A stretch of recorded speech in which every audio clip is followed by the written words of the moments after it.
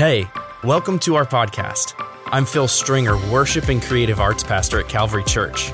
We hope you'll find something every week that inspires you and encourages you in your faith. You can subscribe to this podcast wherever you listen so that you'll never miss an update. Hope you enjoy the message. Hallelujah. Somebody give God praise in the house. Hallelujah. Hallelujah. Thank you, Pastor Phil, worship team. We are more than conquerors through him who loved us and gave himself for us. Hallelujah. You can be seated if you're able. This morning, we're going to talk about a challenge that many people are facing during these days. I'm on the phone with pastors and leaders from all over the country every week. And the topic that I'm going to talk about this morning keeps coming up, and all the things that I'm dealing with and helping with churches and pastors with. Discouragement identifies us with failure. Discouragement causes doubt to control our lives. Discouragement freezes our creative minds. Discouragement paralyzes our faith. Discouragement magnifies our problems. Discouragement forces us to become introverted. Discouragement clouds our vision. And discouragement can dash our dreams. One of the famous prophets of the Old Testament understood what discouragement can do to you. Over in 1 Kings chapter 19, he became so discouraged that here's what he says, 1 Kings 19 and verse 4.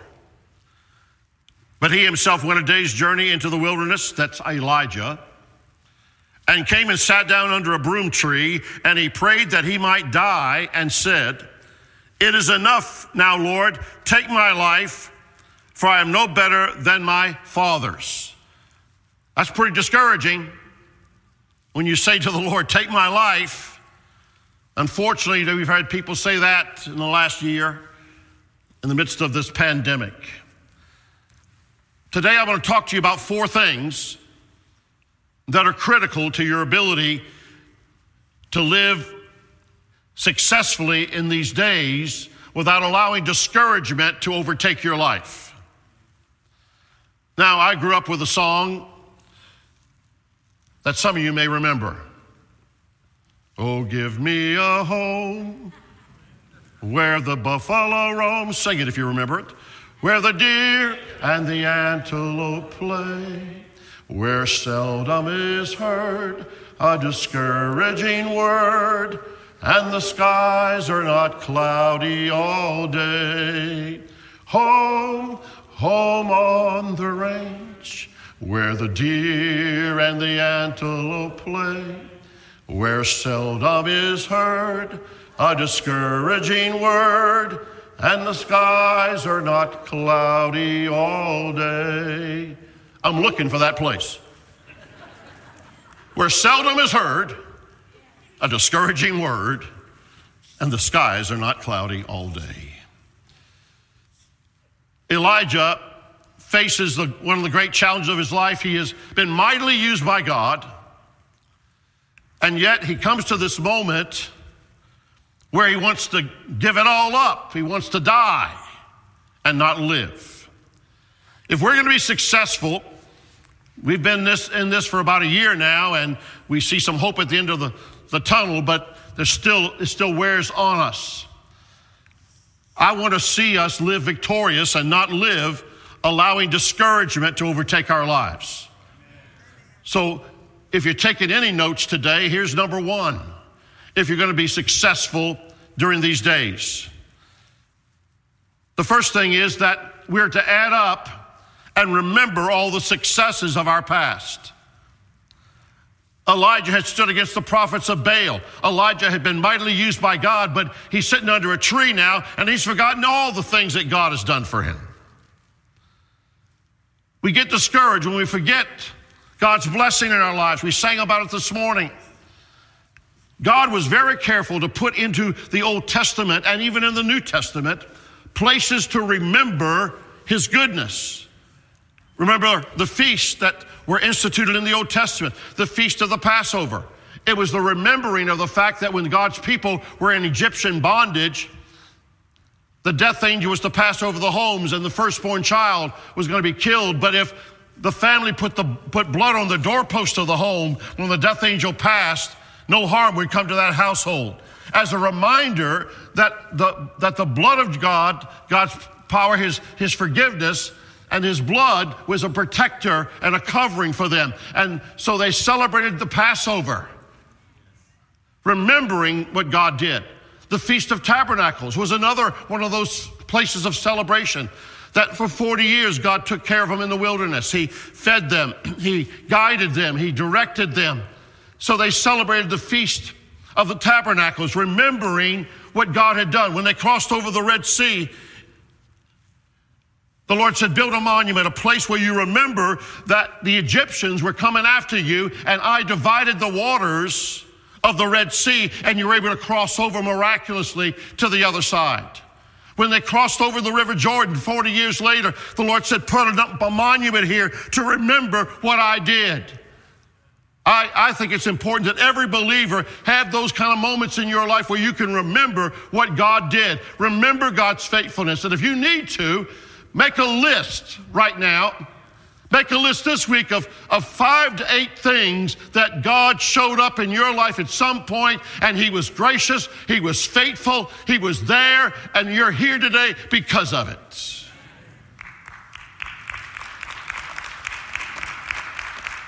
Once a month here at this church, we come to the table of the Lord and to what we call communion.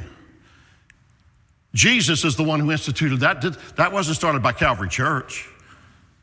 That wasn't started just as an historical fact. It was started because Jesus said, I want you to do this. As often as you eat this bread and drink this cup, you declare the Lord's death till he comes again. The day will come when we will be with him, and there'll be the great marriage supper of the Lamb where we will all gather from every nation, tribe, and tongue, and we'll celebrate the fact that Jesus, the Lamb of God who was slain from the foundation of the world, is now the King of Kings and the Lord of Lords, and everything is subject to him. That day is coming. And Jesus said, every time you gather together, we do that the first Sunday of every month. Every time we come together the first Sunday of the month and we break bread, we share the communion, we are saying Jesus conquered death, hell, and the grave. Jesus is victorious. Jesus will one day settle it all. All the kingdoms of this world will become the kingdoms of our God and of his Christ, and he will reign forever. And we're doing it at least once a month here at Calvary Church. It's so easy for stuff to become rituals and formalities. Yet Jesus said, I want you to remember. I want you to remember. Each one of us can look over places in our past where the Lord guided us. How often it is important for us to remember the blessings of God, the faithfulness of God. I can never live a day without remembering the fact that the doctors told me I probably wouldn't be here 22 years ago. But I am here because of his grace. I can't live one day without remembering that. Some of you have those watermarks in your own life where God showed up, and that because of it you're here today. If you're going to live without discouragement, you've got to continue to remember the blessings that God has brought to your life. The second one, you need to subtract all the discouraging influences in your life. You see, Elijah started listening to all the wrong voices. Perhaps you have friends like Job had in the Bible. Think about people you hang around. Think about people you spend most of your time with. Are they positive influences in your life? Or are they negative influences? Do they lift you up or do they put you down? Do they possess such attitudes as envy and jealousy and anger and bitterness? What I'd like to talk about I don't know about you, but I don't want to be around people that are constantly negative.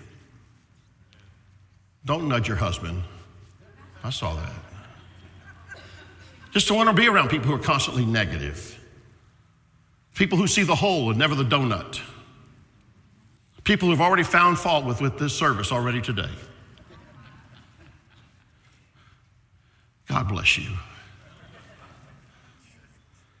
Hey, you say, well, Pastor, I'm just trying to minister to sister what's in their face. And I understand that. But at some point, if you love sister what's her face or brother whatever, you want to say to them, you know what? You need to stop the negative talk. You need to stop all the negative words. If you love people, you want to help them. And people continuing to be negative, who they're the ones who get up in the morning and check the newspaper to make sure they're not in the obituary section. Negative attitudes, negative thoughts. I just choose not to be around people like that. At some point, we don't need negative voices in our life. That's why I'm not on Twitter. That's why I'm not even on Facebook today. I don't need the negative influence in my life. Now, there's good stuff there, but there's always somebody griping about something. There's always something wrong with everything. You know what? I don't need that in my life right now. I don't need to watch all the stuff that's on the media.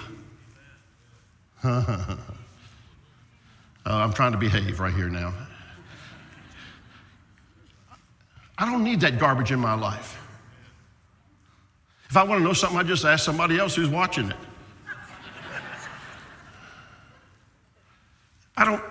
You got to subtract all the negative influences in your life.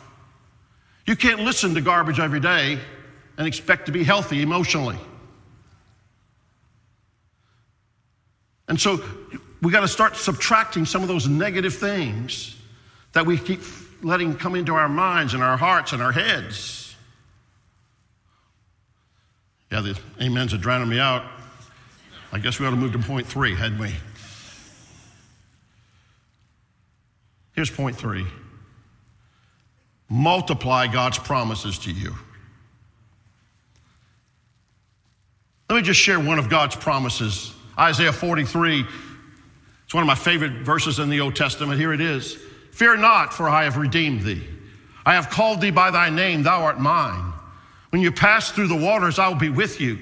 And through the rivers, they'll not overflow you.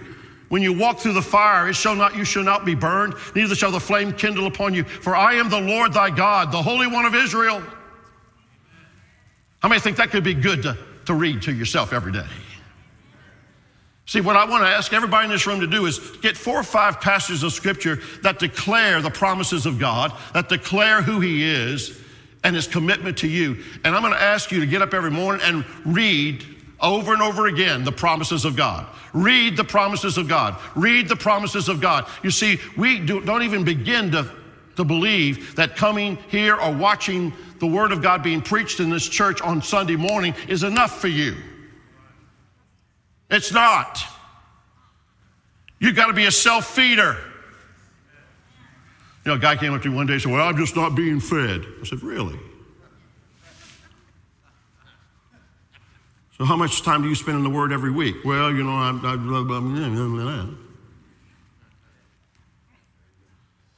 You see, we're supposed to be self-feeders.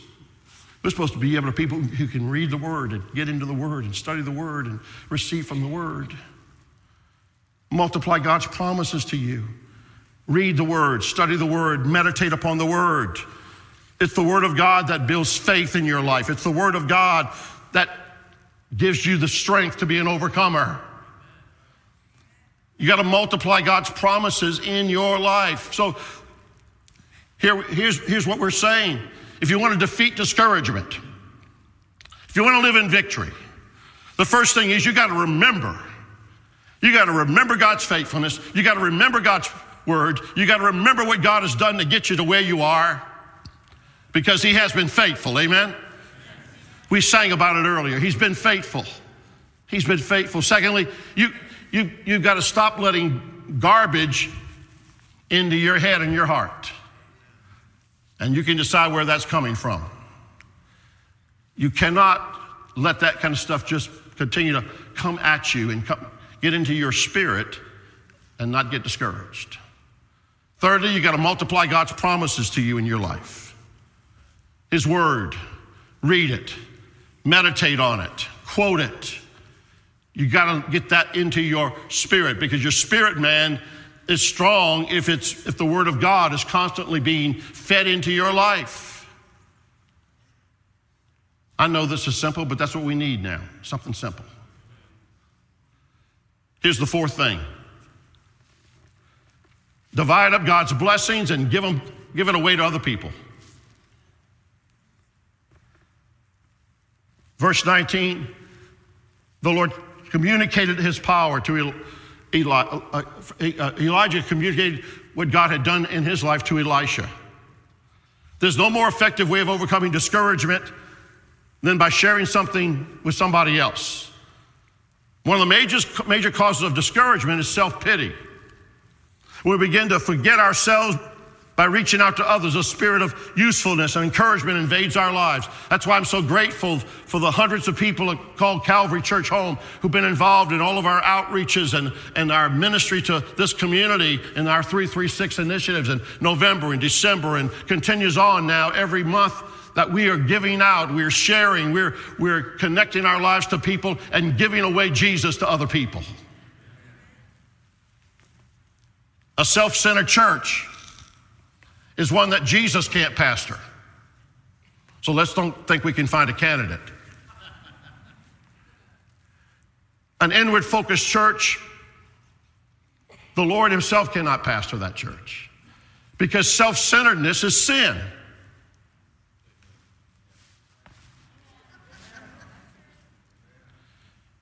You know, I meet too many Christians say, enough about me, what about me? What have you done for me lately?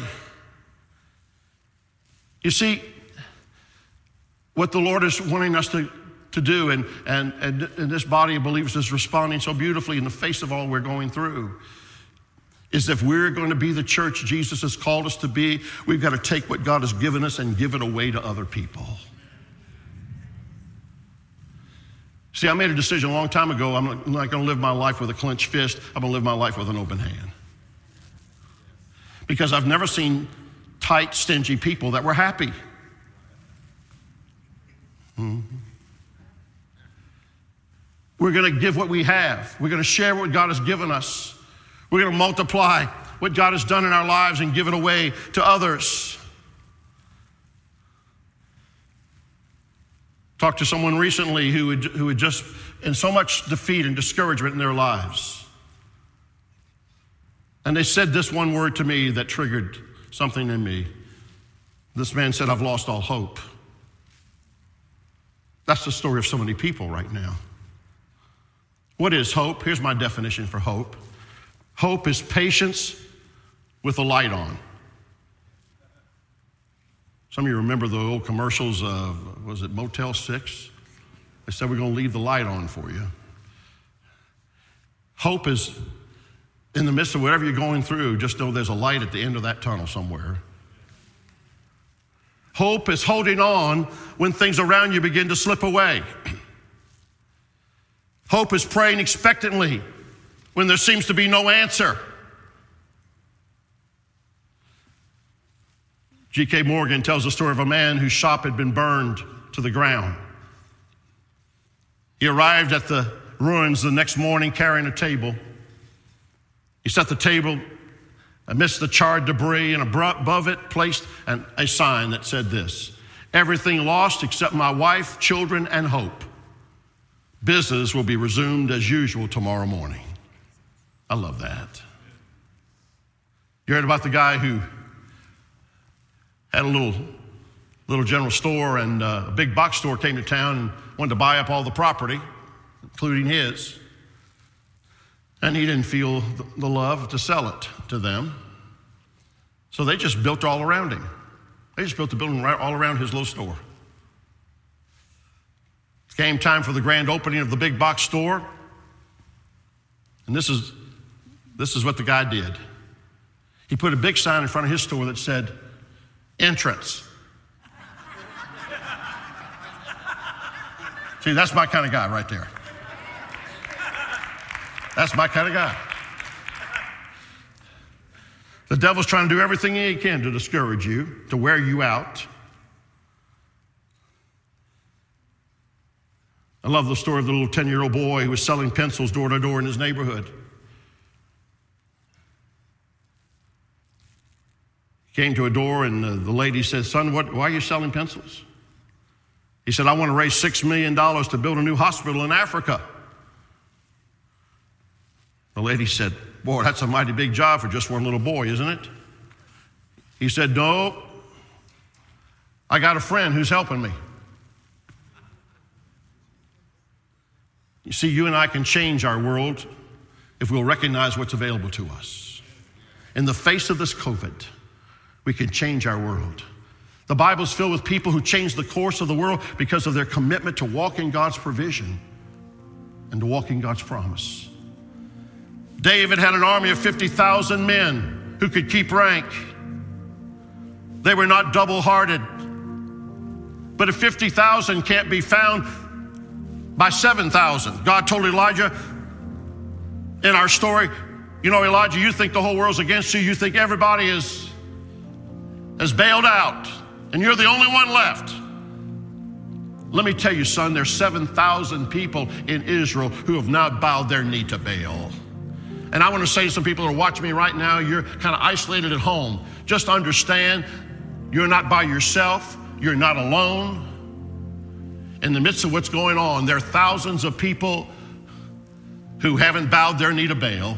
There are thousands of people in Greensboro who still love Jesus, still serving the Lord. I don't care what's happening in D.C. I don't care what's happening anywhere else. Jesus is still building his church.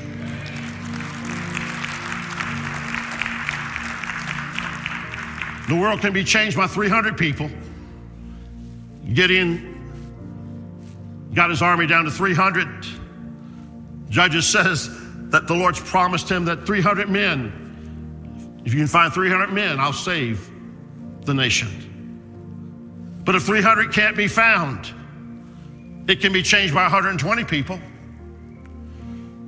120 people met in an upper room. We call it the day of Pentecost, when the Holy Spirit descended upon that group of 120 people who were in one mind and one accord. You see, that's my contention about that prayer meeting that day. The miracle wasn't speaking in tongues. The miracle was 120 people in one mind and one accord. Because if God can ever get 120 people in one mind and one accord, the Holy Ghost will show up every time. 120 people changed their world. That's why we're here today, because of what that 120 people did. But if not 120, 50. If 50 men, Robert Spears said, in our congregation can be found who will enter the holy place of prayer and become men whose hearts God has touched with a passion, the history of our church can be changed. But if 50 can't be found, 10. Dwight Moody said, if 10 men will give themselves completely to the will of God, they will be able to change the world. God said to Abraham, I will not destroy it for 10. But if they're not 10 completely sold out to the will of God, the world can still be changed. It can be changed by 2 people. Jesus said in Matthew 18 that if 2 of you shall agree on earth as touching anything they shall ask, it shall be done of my Father who is in heaven. For where 2 or 3 are gathered together in my name, I am in the midst of them, and they can change their worlds.